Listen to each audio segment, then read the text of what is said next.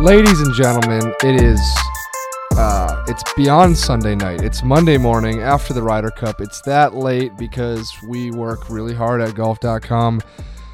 My name is Sean. His name is Dylan. There's also Luke in the room, a resident European. You may have listened last week. Luke is less happy than he was a week ago. This is the Drop Zone record-breaking 19-9 performance for the Americans.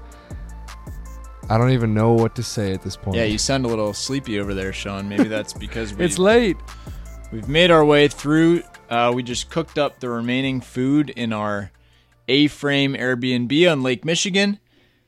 And yeah, I mean, now we're just sort of looking at the dregs of the Ryder Cup. And I mean, gosh, what a week it was. What a week, especially for Team USA.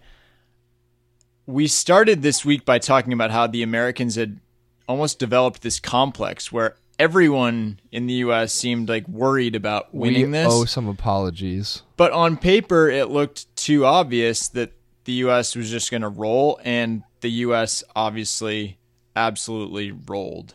We owe some apologies, particularly to Dustin Johnson, who went 5-0 this week. But first, he's celebrating. We are celebrating the end of Ryder Cup season, an epic Ryder Cup season with some AP Spiked Lemonade. That's right, Dylan. This episode is sponsored by AP Spiked Lemonade. They've got that classic taste of iced tea and lemonade, but now with 5% ABV. It's made with real fruit juice, brewed teas, the good stuff. You love that. And it goes down just as smooth as the man himself, Arnold Palmer, just as smooth as the American blowout victory this week. Anyway, you can find Arnold Palmer Spiked in a store near you at arnoldpalmerspiked.com/dropzone, or you can search for it on Drizzly and Instacart. That's arnoldpalmerspiked.com/dropzone. 2021 Hornell Brewing Company, Memphis, Tennessee, malt beverage with natural flavor. Celebrate responsibly. Back to Dustin Johnson. We talked for months on this podcast about this event. It's one of the most fun events in golf. We focus on it probably more than we should, but we focus on it a lot. And we spent a lot of time talking about how Dustin Johnson was not right. And to be fair, we were correct. He was not right. He has not been right really all year long. And as we saw in person on the 18th hole, Claude Harmon said, his coach, this is the best DJ's played all year because Dustin Johnson went 5-0, Dylan, despite us calling him broken, despite us doubting him, despite him being the number two player in the world. He was very, very good this week. He was the MVP. Like, obviously the MVP. The only time that he wasn't close. The only time he got close to not winning a full point was in this final session when Paul Casey discovered his golf game near the end. When the Ryder Cup was over. Got superhuman, but just barely missed a birdie putt on 18. So DJ went 5-0, the MVP. But his other matches weren't even close. No, they weren't. They were dominant. And then he was also, to cap it off, the Sportsmanship Award winner and the MVP of the post-round press conference. So big, big day. I'm trying to think of what DJ. was most impressive. His sportsmanship? Probably not. What was more impressive, him going 5-0 or him being the lightning rod in the presser, a little drunk, and just answering every question, directing questions for to that, different people? I'd like to bring in our lead Dustin Johnson correspondent, Luke Cardinine. Luke, tell us about your interactions with DJ in the post-round presser. Yeah, so DJ was sort of feeling himself, I think it's fair to You say, think? in the press conference, sort of had some liquid courage in him. He was ready to talk to the press. He was, the glow of victory was upon him. And so I, it was one of these press conferences where it's basically just chaos. So I asked him, DJ, as the oldest player on the team, which he's been talked about all week, as the oldest player on the team, do you still have the stamina to be able to party with the rest of these young guys? And DJ, gave a fantastic answer. Absolutely. Exactly. To quote him. That was awesome. Thank you. Yeah, it was. And then he he challenged. He said, "Do you want to go?" or something like that. He said, "Do you want to go?" Yeah, you want to come? Yeah, it was like, "You want to come hang?" You want a piece? And then he said, "Yeah." He said, You have no chance. Yeah. You have no chance. I don't think I've ever seen Dustin Johnson more animated ever than when I sort of politely questioned his drinking or partying abilities. This is a broad topic. You know, We're not here to put him in a box. The man has some partying history.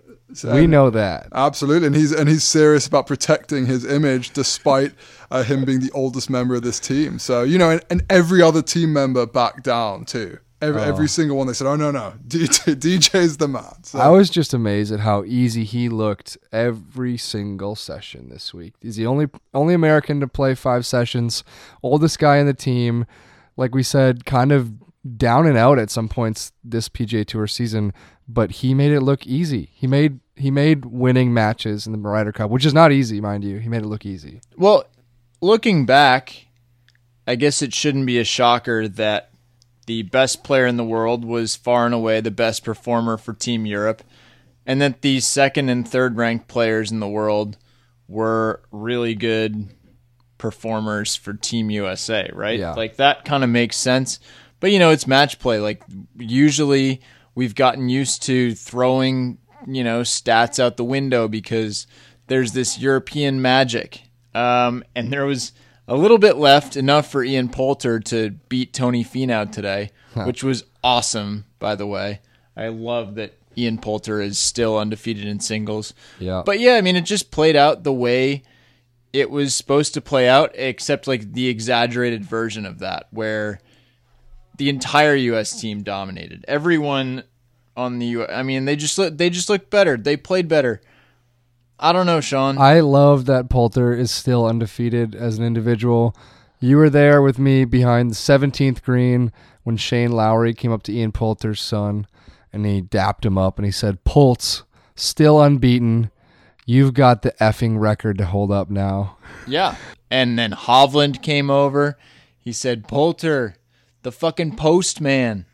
I don't know if we're allowed to say that, but that's what he said, so I'm just relaying it. We need to keep talking about the Americans for a good bit because, one, there's a lot to talk about, and two, we'll save Luke's depression. this is like this is just why it's so bad when Europe loses Ryder Cups and America by extension wins them, because it just turns into this like such a supremacy mindset of like, oh, we're better, this was supposed to happen. You know, our Luke, guys are just better. Oh, Dustin Johnson's the MVP. You could take Dustin Johnson off the US team and they still would have won. Yeah, you could give Dustin Johnson to the Americans and they still would have won. Oh god, or to the Europeans, excuse me. That's even worse. But yeah, it's just going to be 2 long years because, you know, I feel like very quickly the mindset returns to like, well, this was supposed to happen and it did, so let's continue. I appreciate what you said there. You said this is going to be 2 long years, and this happens every Ryder Cup. Whether the Americans win or the Europeans win, the last putt is made, and suddenly it's like, oh, God, we screwed this up. What do we do for next time? We're already thinking about next time. The number of European members who said, oh, God, I just really want to be on that team next time. That event is 700 plus days from now. It's a long time. There's going to be people on these teams that are outside the top 100 at that point. That's kind of a fact, unfortunately. So we'll see who those people are, but it is just such the knee-jerk reaction, like, what the hell did we do wrong? We did so much wrong. Holy cow, when can we get another Ryder Cup? Okay, so I guess the other version of that, if we wanted to underreact to this, what would that look like? I think it would look like essentially saying, well, all the Americans did here was hold serve. Yes. They defended their home turf.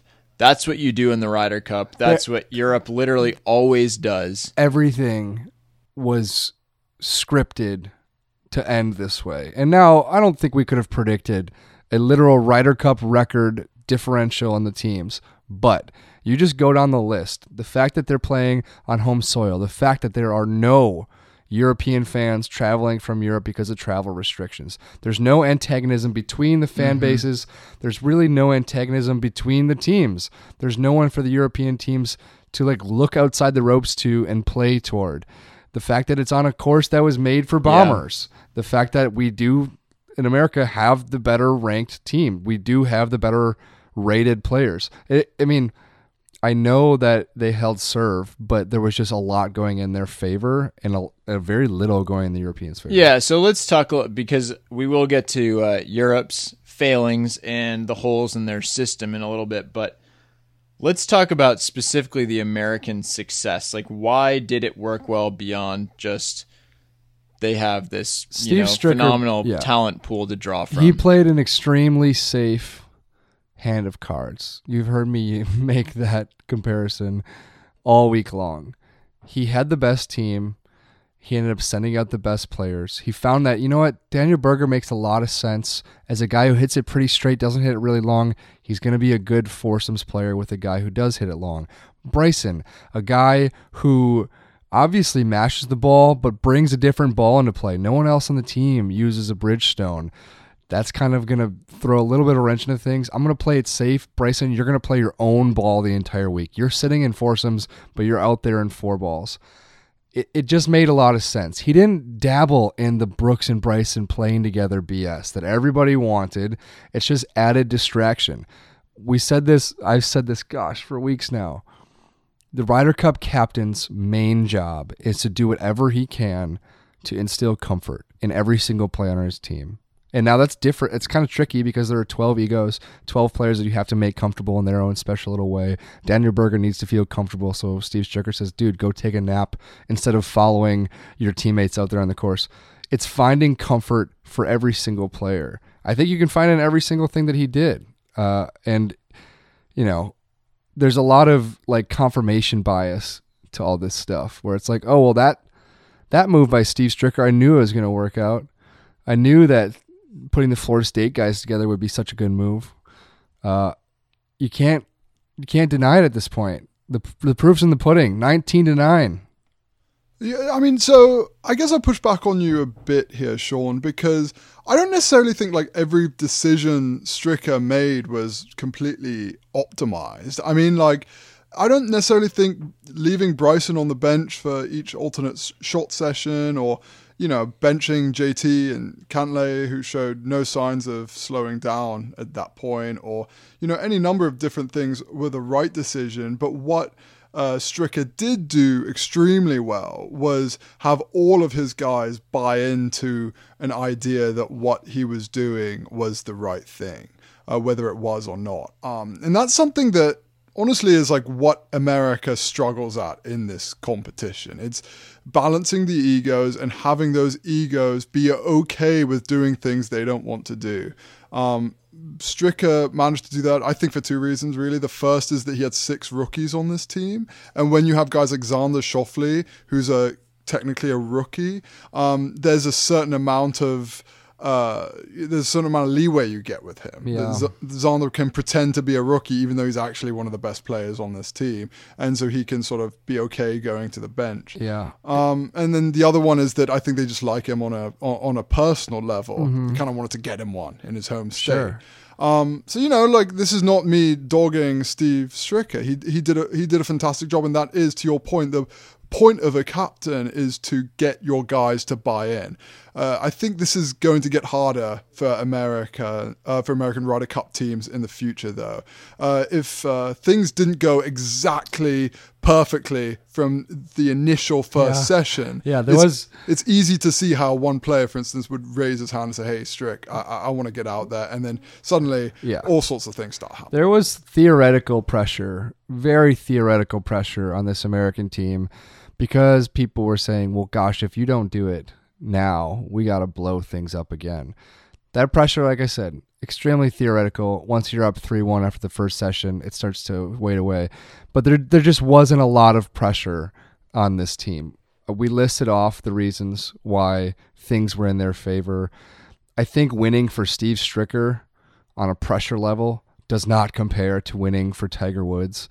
It will not compare to winning for Phil Mickelson at Bethpage in front of New York fans in what will be an absurd setting in New York. It doesn't compare to the pressure that happens when you're on the road at Europe. So this has to be the least pressurized Ryder Cup setting. And you know what?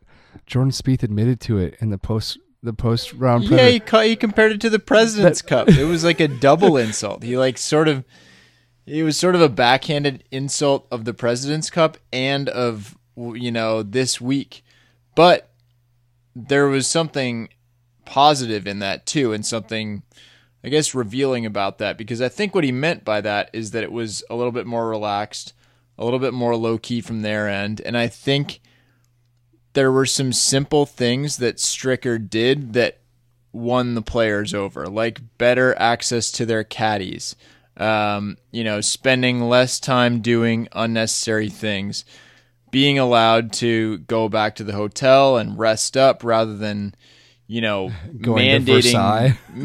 Going to Versailles, or like mandating walking around with matches for if sure. you were not going to be there. I think everyone was there maybe for the first tee shot. Is that right? I'm not even sure that's totally right, or if it was just some people. But I don't even know. Either way, it sounded like Stricker did not have big rah-rah speeches, but he did earn the trust of the players, which then just keeps you from having malcontents on the team, which seems like a classic American thing. Yeah, and now where's Steve Stricker at? 2-0 as a captain, record-setting performance at the President's Cup in Liberty National in New Jersey. Record-setting performance, 19-9 at home game for Stricker in the Ryder Cup. That's pretty wild. Steve Stricker's, I guess, his campaign to be a Hall of Fame golfer. Oh no! No. Okay, come on. This is getting ridiculous now. Yes, it was a good Ryder Cup for Steve Stricker. Congratulations on winning his quote unquote major in his home state. Like, very happy for him. But come on, like, there were all sorts of reasons why this Ryder Cup went in the Americans' favor. I listed them. And, you listed some of them, the better players who also happen to play better on the week. I don't necessarily think that Steve Stricker is like some Midas touch, genius who's going around there turning teams into gold. He did a solid job. But America got a bit results lucky. Are there. And it's, better players, bravo, but enough of this Hall of Fame talk. The results are there, that's all I'll say. I don't think Steve Stricker is special at all when it comes to this stuff. I don't think he's a good quote at all when it comes to this stuff. He has the highest batting average in captainship history, it would seem. But that exists. And so how long can you ignore it? Probably forever, because I don't think he's going to captain again. No, he said he was frankly happy to be done with it, and I think that it's a stressful gig, man. Whether he's happy to be done with it or not doesn't really matter, because he is done with it. It's a stressful gig with a ton of commitments and a ton of interviews. So busy that he wouldn't even give me time for a story for Golf Magazine. Me, the native son, Wisconsin Sean, boy. It's big of you to still speak positively about Captain Stricker, given he didn't really return the favor. No. He may be a player's coach, but perhaps he's not a media coach. Well, you ever think of that, Sean? He got the job done. What more can we say about the Americans here? Who surprised you this week? I answered in Tour Confidential that the unsung hero, sneaky, was Scotty Scheffler. Now, I don't think Scotty played a huge role. He played 3 matches, but he played with Bryson both days. And all due respect to Bryson, whoever was going to play with him was going to play an interesting role with this team, was going to have to pull out a long iron instead of driver so that Bryson could get after it. He was going to have to kind of answer certain questions because of who he's playing with. Scotty did that, and then he came out here and he kind of waxed Jon Rahm from the start, the best player in the world, the best player basically to that point in the Ryder Cup. He took Jon Rahm on and dropped 5 birdies in the first 6 holes at him at Whistling Straits. Took Jon Rahm out of it. And I think that's a ton for a Ryder Cup rookie, a guy who's never won a tour event. Scotty Scheffler could use this, and he could I don't know, he could start running downhill, I think. Yeah, it's kind of incredible. There were 5 golfers on the U.S. team that did not lose a match. 2 of them being Bryson and Scheffler. I mean, Scheffler was particularly impressive because, he came out Sunday against Jon Rahm, probably the hottest player at the Ryder Cup and the hottest player in the world, and was 4 up through 4 against him. So that was pretty sick. And then add in the fact that he went 1-0-1 in the team competition. I mean, that's above and beyond success. Then you throw in Morikawa, Cantlay, and then of course Dustin Johnson at 5-0-0. Zandman did take an L. I mean, look, it was kind of him to let Rory have one today. That felt like, just a charitable act. I mean, that was good for everybody. So I think we can all appreciate that he did that. You know what was one column I didn't write this week, but I was getting close to writing it on day one, was that the Americans were kind of treating the entire beginning of the week kind of like robots. They didn't do their own gala. They were basically kind of talking in platitudes. We got to win this one for Strick. We'll do whatever he wants us to do. It all comes down to who plays well. It's like, playing gin. That's what Patrick Cantlay said. They were kind of acting like robots. They came out and played like robots. They're just kind of a bunch of killers, I thought. They're all kind of savages. Luke, your thoughts? Yeah, I totally agree, Sean. And I think Patrick Cantlay really embodied that. I mean, from my seat in the house, I thought he was just so immensely impressive. I mean, he went 4-0 as a rookie who looked like a seasoned vet, and the only reason he didn't go 5-0 was because he was sat. He played in multiple different formats. He excelled in all of them. I mean, he just looked so rock solid in so many different ways. And I was actually a little surprised because obviously Cantlay is an incredible player, but he's coming off the FedEx Cup, very different format, largely off the back of a ridiculously hot putter, which who knows if that's going to hold up weeks after the fact in a Ryder Cup. And he just looked so comfortable and clinical out there. I thought he was, you can't sit here and say he's the MVP, but I just thought he was so impressive, and he's going to be a bedrock for that US team. Yeah, well, I hope so. But Dylan, random question. If Patrick Cantlay and Dustin Johnson played a match tomorrow at Whistling Straits, who wins? Wow. I think it would almost be... I think Dustin Johnson would be a slight favorite. We're not talking about favorites. Who wins? Oh, who wins? In your eyes. Patrick Cantlay wins. He's the better golfer right now. I think so, too. So when it comes to being MVP, I mean, winning the 4 matches and sitting... he's got essentially just as much of a right to being MVP as Dustin Johnson is. 3-0-1. So, I mean, he did have that one tie in there. So, I mean, Okay. DJ's immaculate record, I guess, puts him over the top. But, yeah, I mean, it's hard to parse out exactly whose undefeated records and how they compare to other people. It's based off when you play, when you sit, and, of course, like what your opponent does. So, yeah, all this match play stuff gets a little bit messy. It's funny. Tony Finau ended up on the bottom of the U.S. ladder. Yeah. But I certainly don't feel less confident about him as a future Ryder Cup. Why do you say that? I just think, I don't know. He just looked really good. That day one he came out and he and English played awesome. What did he do since then? Mostly Finau played awesome. He came out, he made 7 birdies in 13 holes. Losing Ian Poulter... Lost. Others have done that before. Lost his other match Also, but didn't really play that bad. Just got beat.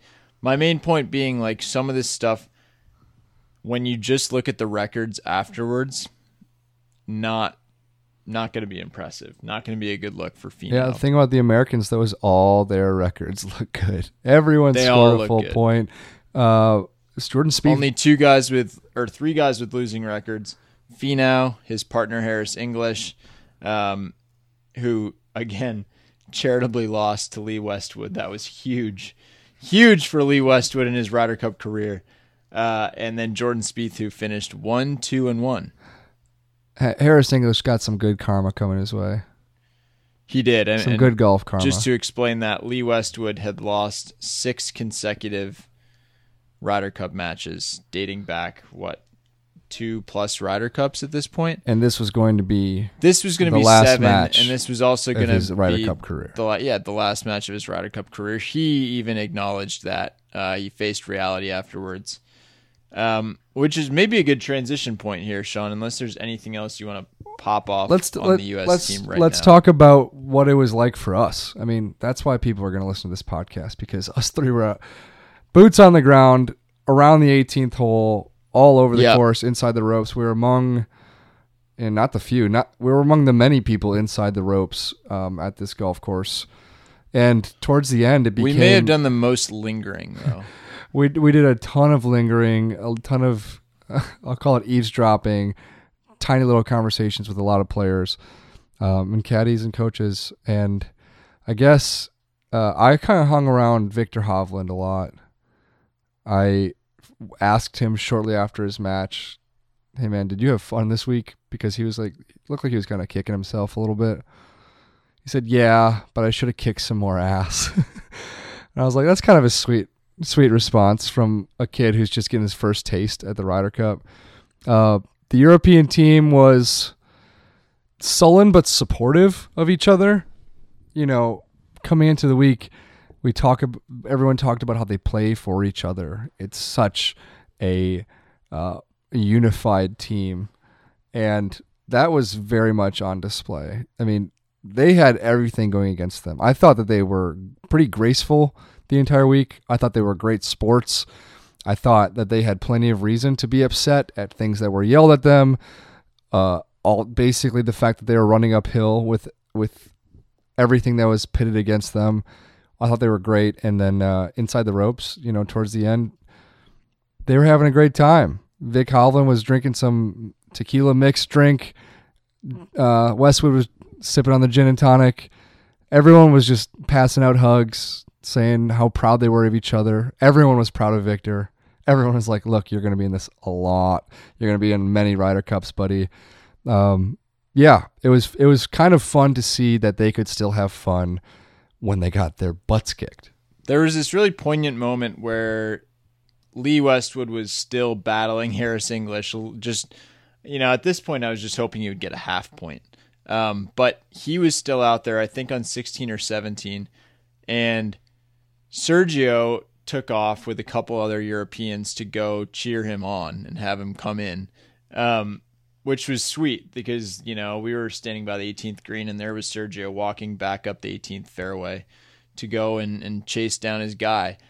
But then the flip side of that was there was this really funny moment where Bernd Wiesberger had just ditched the group to go find some beers. And so he came back holding, I think, 5 Heinekens. And he was kind of like, wait, where'd everybody go? And, you know, Sergio and a couple other guys had gone up, back up the 18th. So Wiesberger's looking around and he's like, you know, offers one to John Rahm. John Rahm's like, no, man, I don't really drink beer.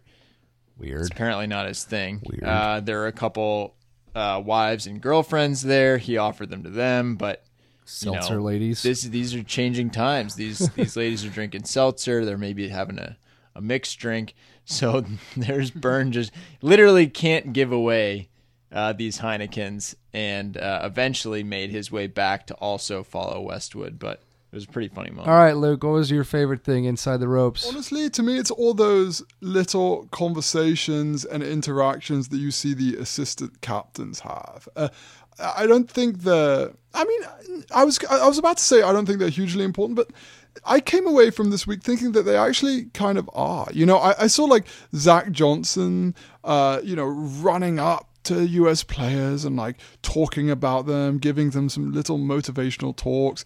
Today, Phil Mickelson was watching Bryson the hole before he closed out the match, and he was having a quick chat with Xander, who was joking about giving the European teams one and, you know, smiling through it and taking it on the chin because that would be good for the competition. Obviously joking, but it's interesting to see the way these guys mingle, and of course when it's Phil Mickelson involved too, just hearing the entire crowd just, you know, he was like the biggest celebrity out there. That's the guy. Lefty. Yeah, Phil and Amy, they were the biggest stars on the ground this week, maybe outside of Michael Jordan. But they're just these little moments, and I did come away from this contest thinking that, you know, these players gravitate towards certain assistant captains, and that does make them feel more comfortable. And it's funny because it's easy target to make fun of all these guys, but I actually do think they play a pretty important role, and they're very much like on the ground with the fingers in the pie,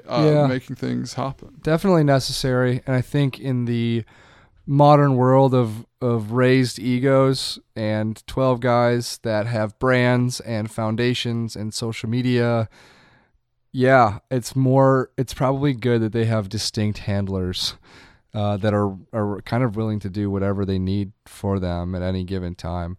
In terms of the show, Dylan, anything else you saw out there that you think people should be aware of?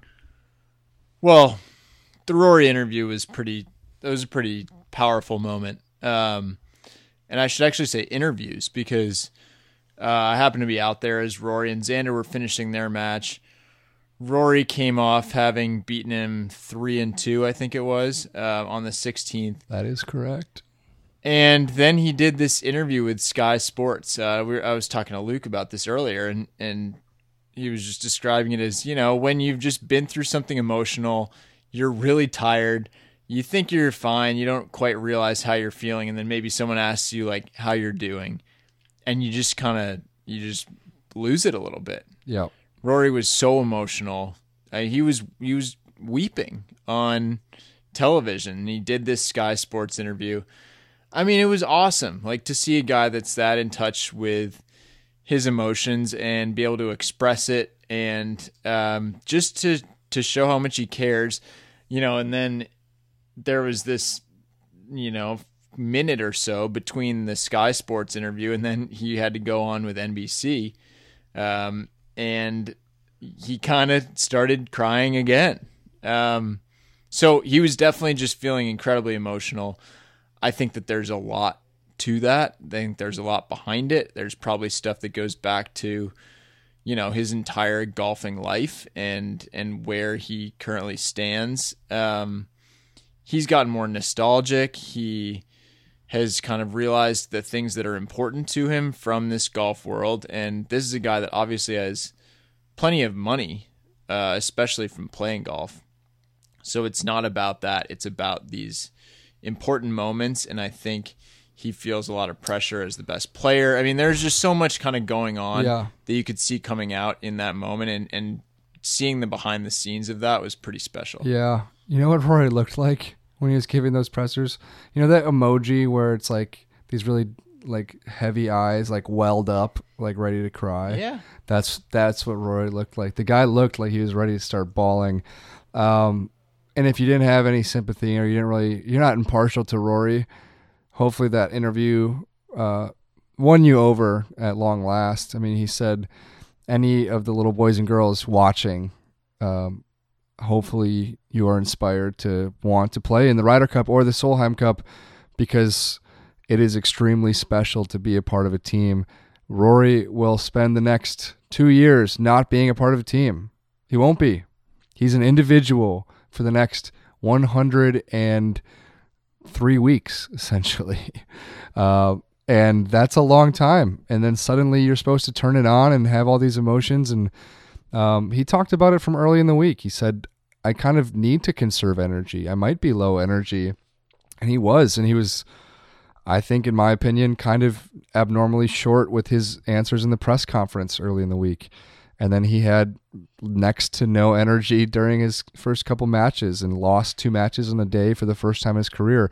It was a really weird week for Rory. Not to keep rambling, but I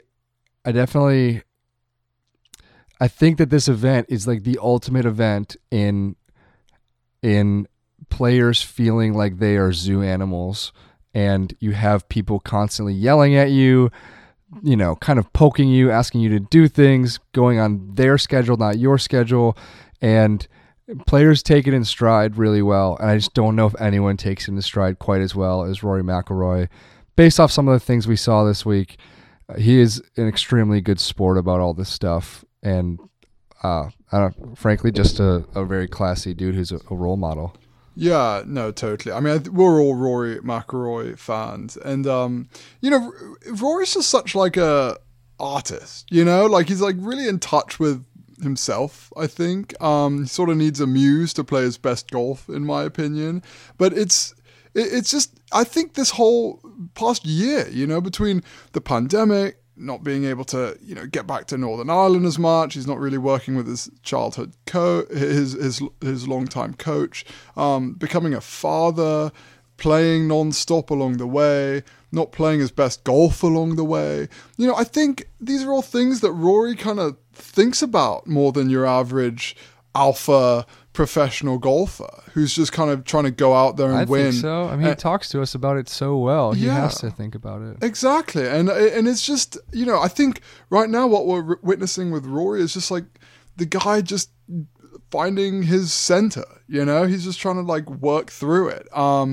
It's nothing, you know, there's nothing wrong with Rory. He's just like he's just like a high emotional IQ guy, really, I think. And he's trying to make sense of it all. And, you know, over the past year, the recent trend is him looking for meaning through golf. You know, he's talked about falling in love with the Olympics and the Ryder Cup and things like that. So, you know, I think Rory's going to figure it out, golf-wise. But it's just this outpouring of emotion really speaks to just the essence of who he is, really. Yeah, and it's also the nature of the Ryder Cup itself.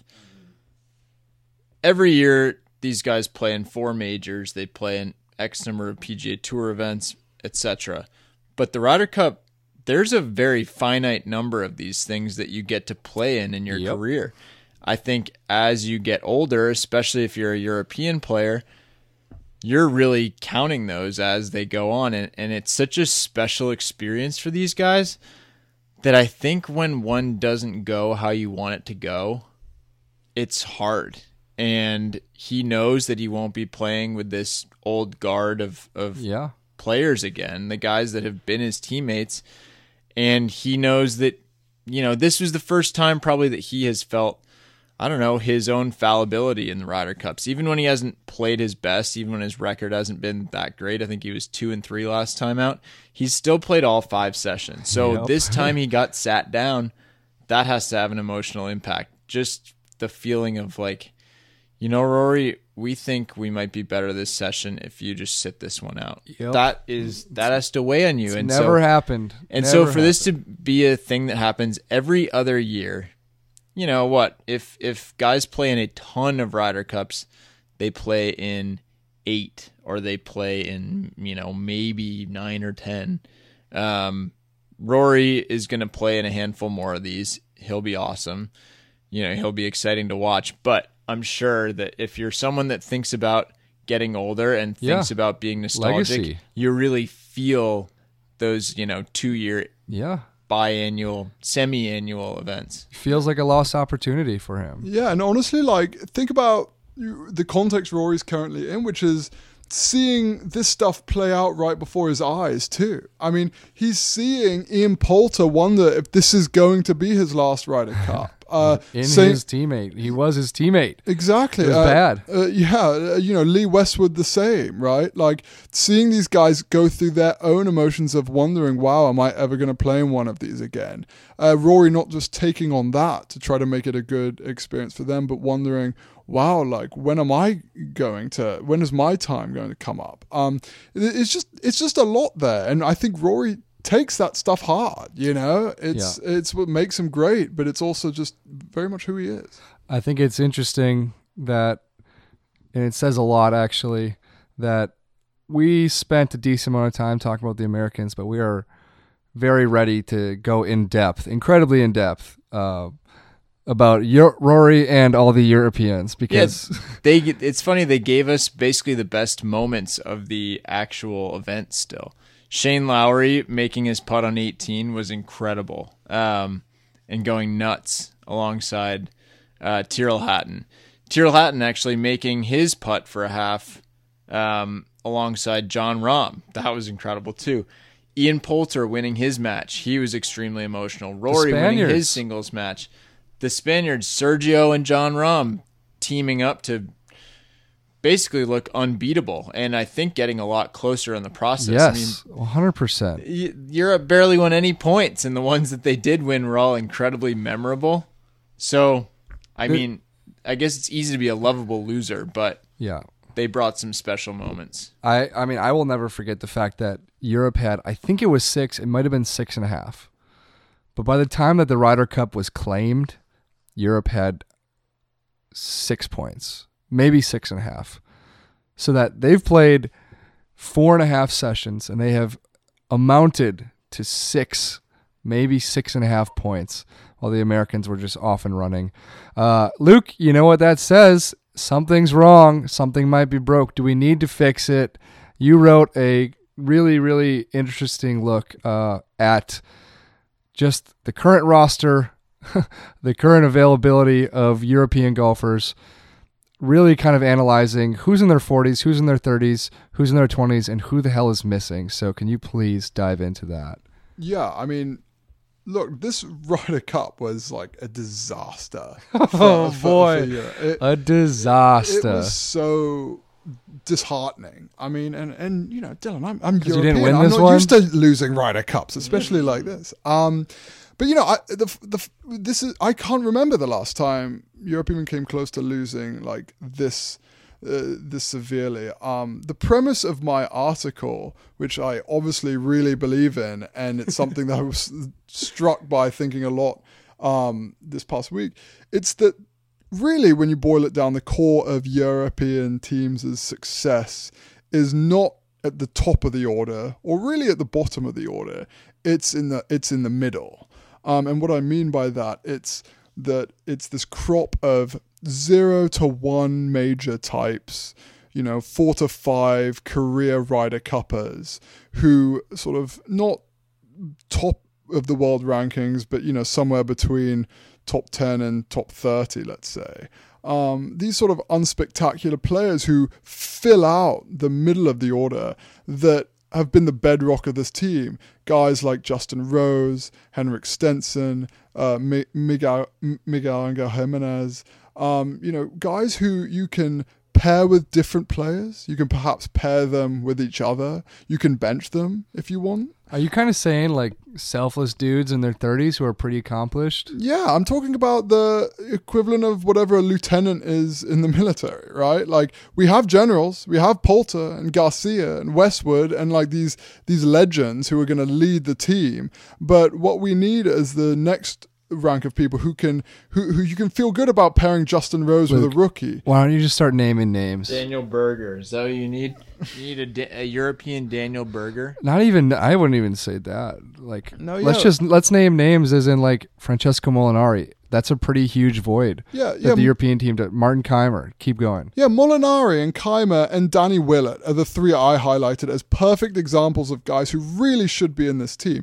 Molinari was a hero at the last Ryder Cup. He's not in this team, and he's one of the most recent European major winners. He's the kind of guy who should be on his second, third Ryder Cup by now, very comfortable in this competition and ready to help a rookie be comfortable in this competition. Yeah. Yet he's nowhere to be found. Yeah. And so that leaves Europe in this really precarious position where they have the best player in the world, plus Rory McIlroy at the very top. And then they have guys, like Victor Hovland, who are fantastic, but they're rookies. You can't win Ryder Cups casting your lot in with rookies, really. And before you get at me about the US having lots of rookies, it's a bit weird because of the 3 years between Ryder Cups and stuff. But European team success, like I said, is about being malleable in the middle of the order, being able to usher in rookies without having to depend on them, without having to depend on the top of the order either. So that's what I think is like really alarming from my perspective. It's those unspectacular next best guys that aren't in this team and really should be. If anything, you have to just appreciate what the old guard has done is they have seen the Matt Wallaces and the Danny Willets and these guys, Thomas Peters, kind of coming, Nicholas Colserts, guys that have arrived for one Ryder Cup and not made it to the next Ryder Cup. Rafa Cabrera-Bello, fully involved, and now he wasn't. And I think That void was never more apparent than this week.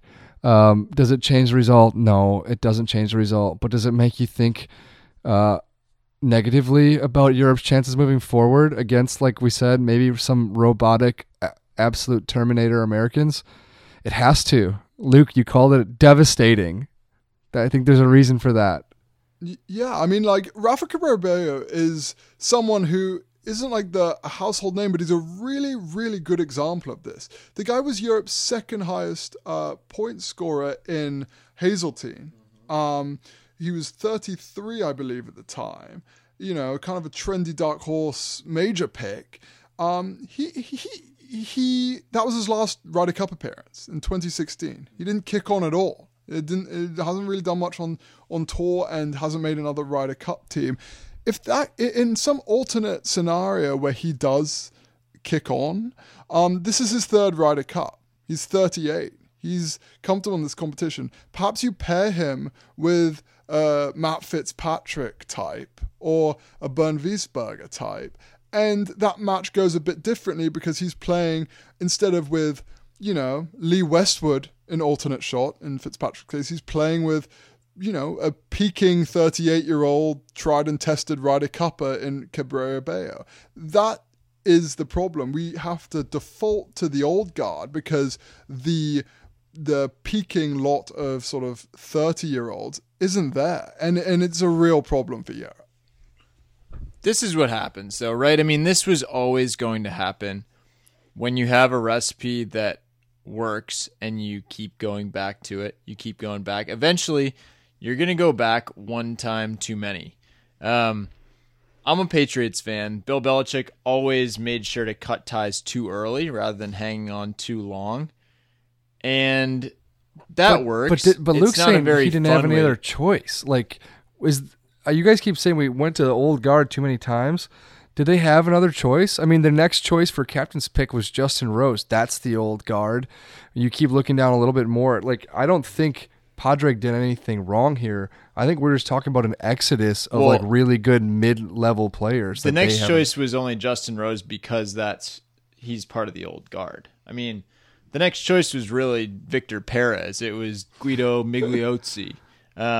You know, it was like Robert McIntyre. Yeah, Robert McIntyre. These guys that if they were American, if the European team thought about things in the same way we do, they would probably be on the team instead. Yeah. Or if he played any good golf in the last 3 months. But this thing has been, you know, they have had a system. It has been effective. There's a little bit of black magic to it, and this year the magic was just not enough to beat this American team. So I think it's fine. Yes, they could have lost 16-12 instead.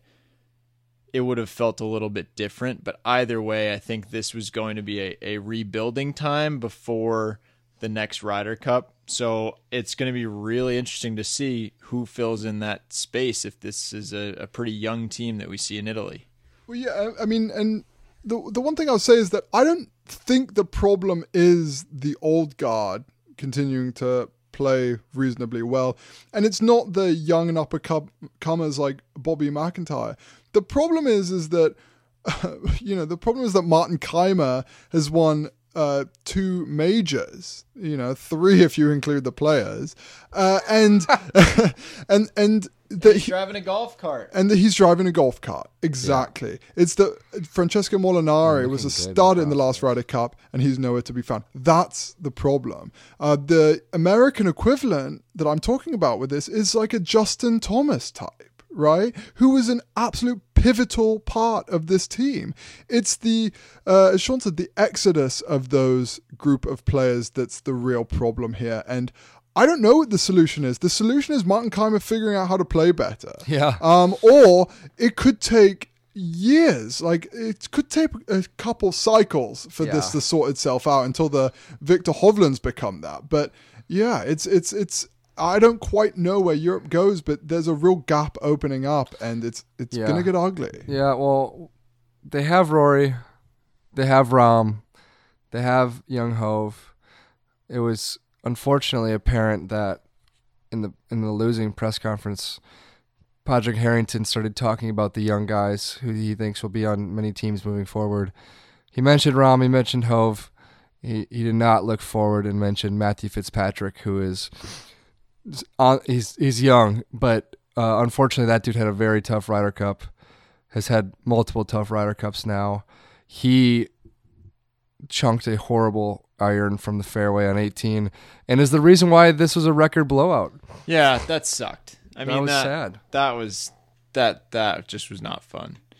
It was not it's an inconsequential match well, I guess not inconsequential because it was record breaking, but meaningless end of session match. The only person it really mattered especially to was Matt Fitzpatrick, who just wants a half point, just wants to get on the board in the Ryder Cup. Instead, I believe he's the only Ryder Cupper to ever play his first 2 Ryder Cups without getting on the board. Yeah, that's tough. Oh my goodness.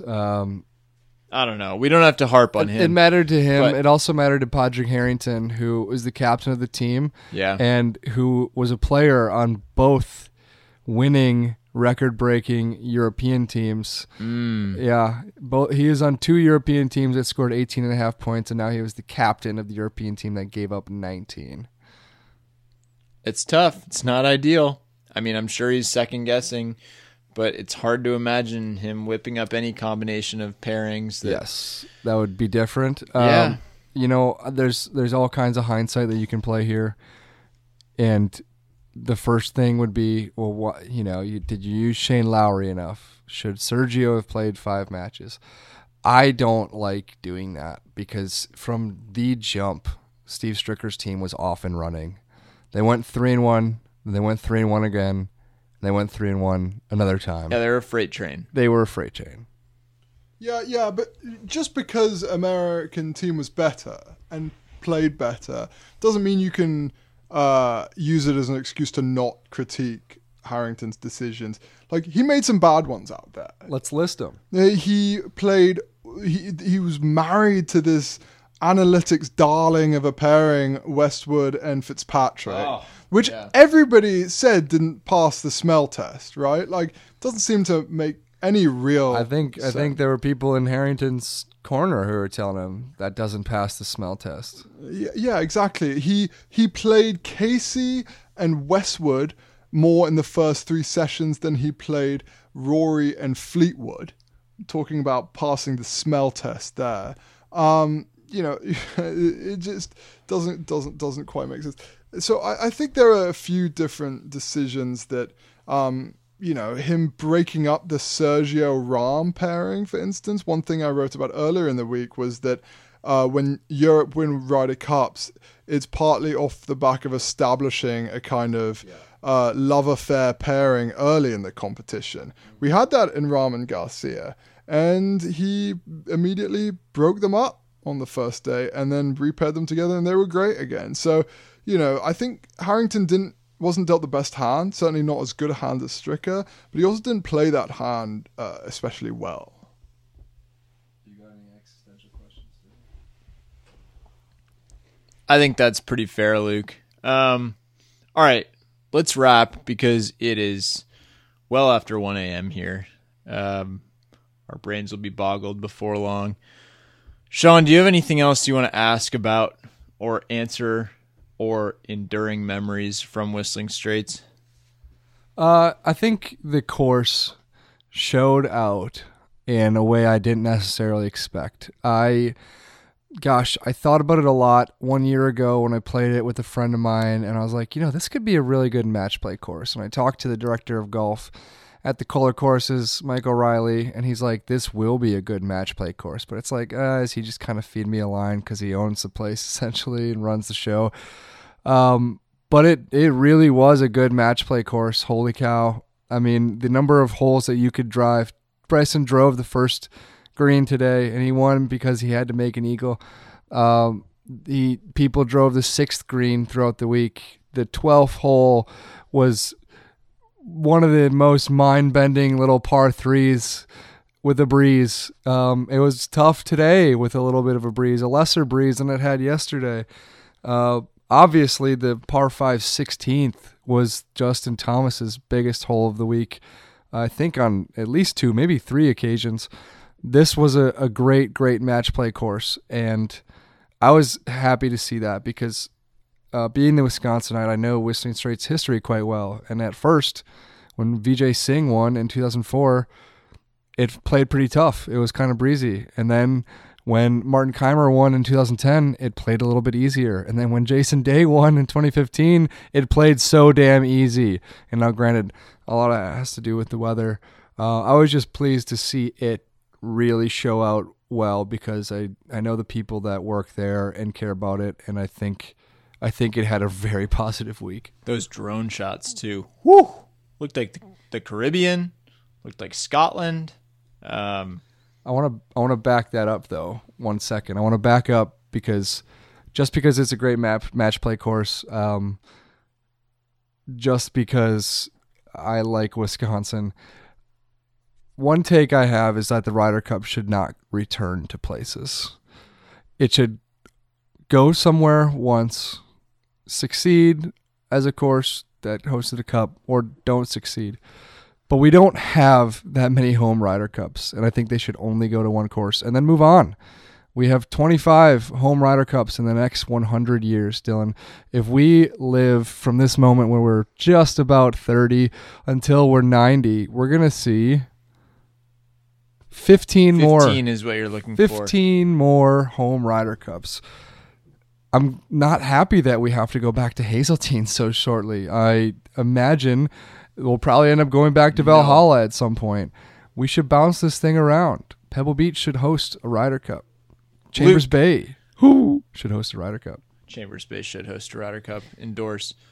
Luke, what will you think about when you think back to attending this Ryder Cup in person? I'll think about 3 things. The first is my first Brewers game, which was really good. I'm a proud Brewers fan. Brewers clinched the division tonight. Beat the Mets the other day. So much better than the Mets. And so that was good fun seeing those sausages run around the baseball diamond too. Second was my opinion of Jon Rahm. It was seeing this guy is just such an alpha, and totally. Seeing him play this well in person, I was just struck by how amazing he was from tee to green. He seems to do every part of the game well and have the clutch gene. I know he lost today, but that's because Scotty Scheffler had to make 4 straight birdies on his first 4 holes to do it. I believe you said you enjoyed watching him give Brooks Koepka a wedgie multiple times. That's what it was. I mean, Brooks Koepka to me is like this guy wants to be an alpha, this high school bully type. and Jon Rahm is like the dad who doesn't want to get into trouble, but then if somebody comes on his lawn, he'll pick a fight with a young kid and win. Like, he absolutely gave Brooks Koepka a wedgie. And he is just such an alpha to his core, and kind of a nice guy too. So it was just so impressed with Jon Rahm. And my final thing was, it was a pretty tough week to be a European golf fan. So I just want to say thank you to both you guys for, letting me vent my opinions to both of you, because it was pretty ugly out there at points. The final thing I'll leave you with is to me, this week was a reminder of why the Ryder Cup matters. And I think it wasn't the play or the competition so much as seeing the guys after they finished celebrating. And the reason we talk about it so much is because it's a way to make sense of this whole golf world. These guys work so hard to get into the conversation to be, among the best European golfers or among the best American golfers, so that they can be a part of this exclusive crew that gets to go and compete in this and play their ass off. And I know in the past sometimes people will criticize, like, they'll see the Americans lost and they're still out, like, hanging out that night with the European team or something like that. But seeing it in person, it makes all the sense in the world. Like, these guys are devastated. They're heartbroken by not winning. The Europeans certainly are that way. But yeah, it still makes sense that they're going to enjoy each other's company, that they're going to make the most of it, and that they're going to appreciate this time together because there's just nothing else like it in this golf world. Not just to have a team competition, not just to all be together, but to have reached this peak, this pinnacle of the golf world, and to be able to celebrate being on that mountaintop together. I think that's why the Ryder Cup is different. Yep, it's different. Brooks Koepka said it's different. The next Ryder Cup, September 29th, 2023. We're going to have a lot more podcasts before then. Italy. Until then, in many, many more times. Thank you, Luke. Thank you, Dylan. This was the Drop Zone. We'll see you next week.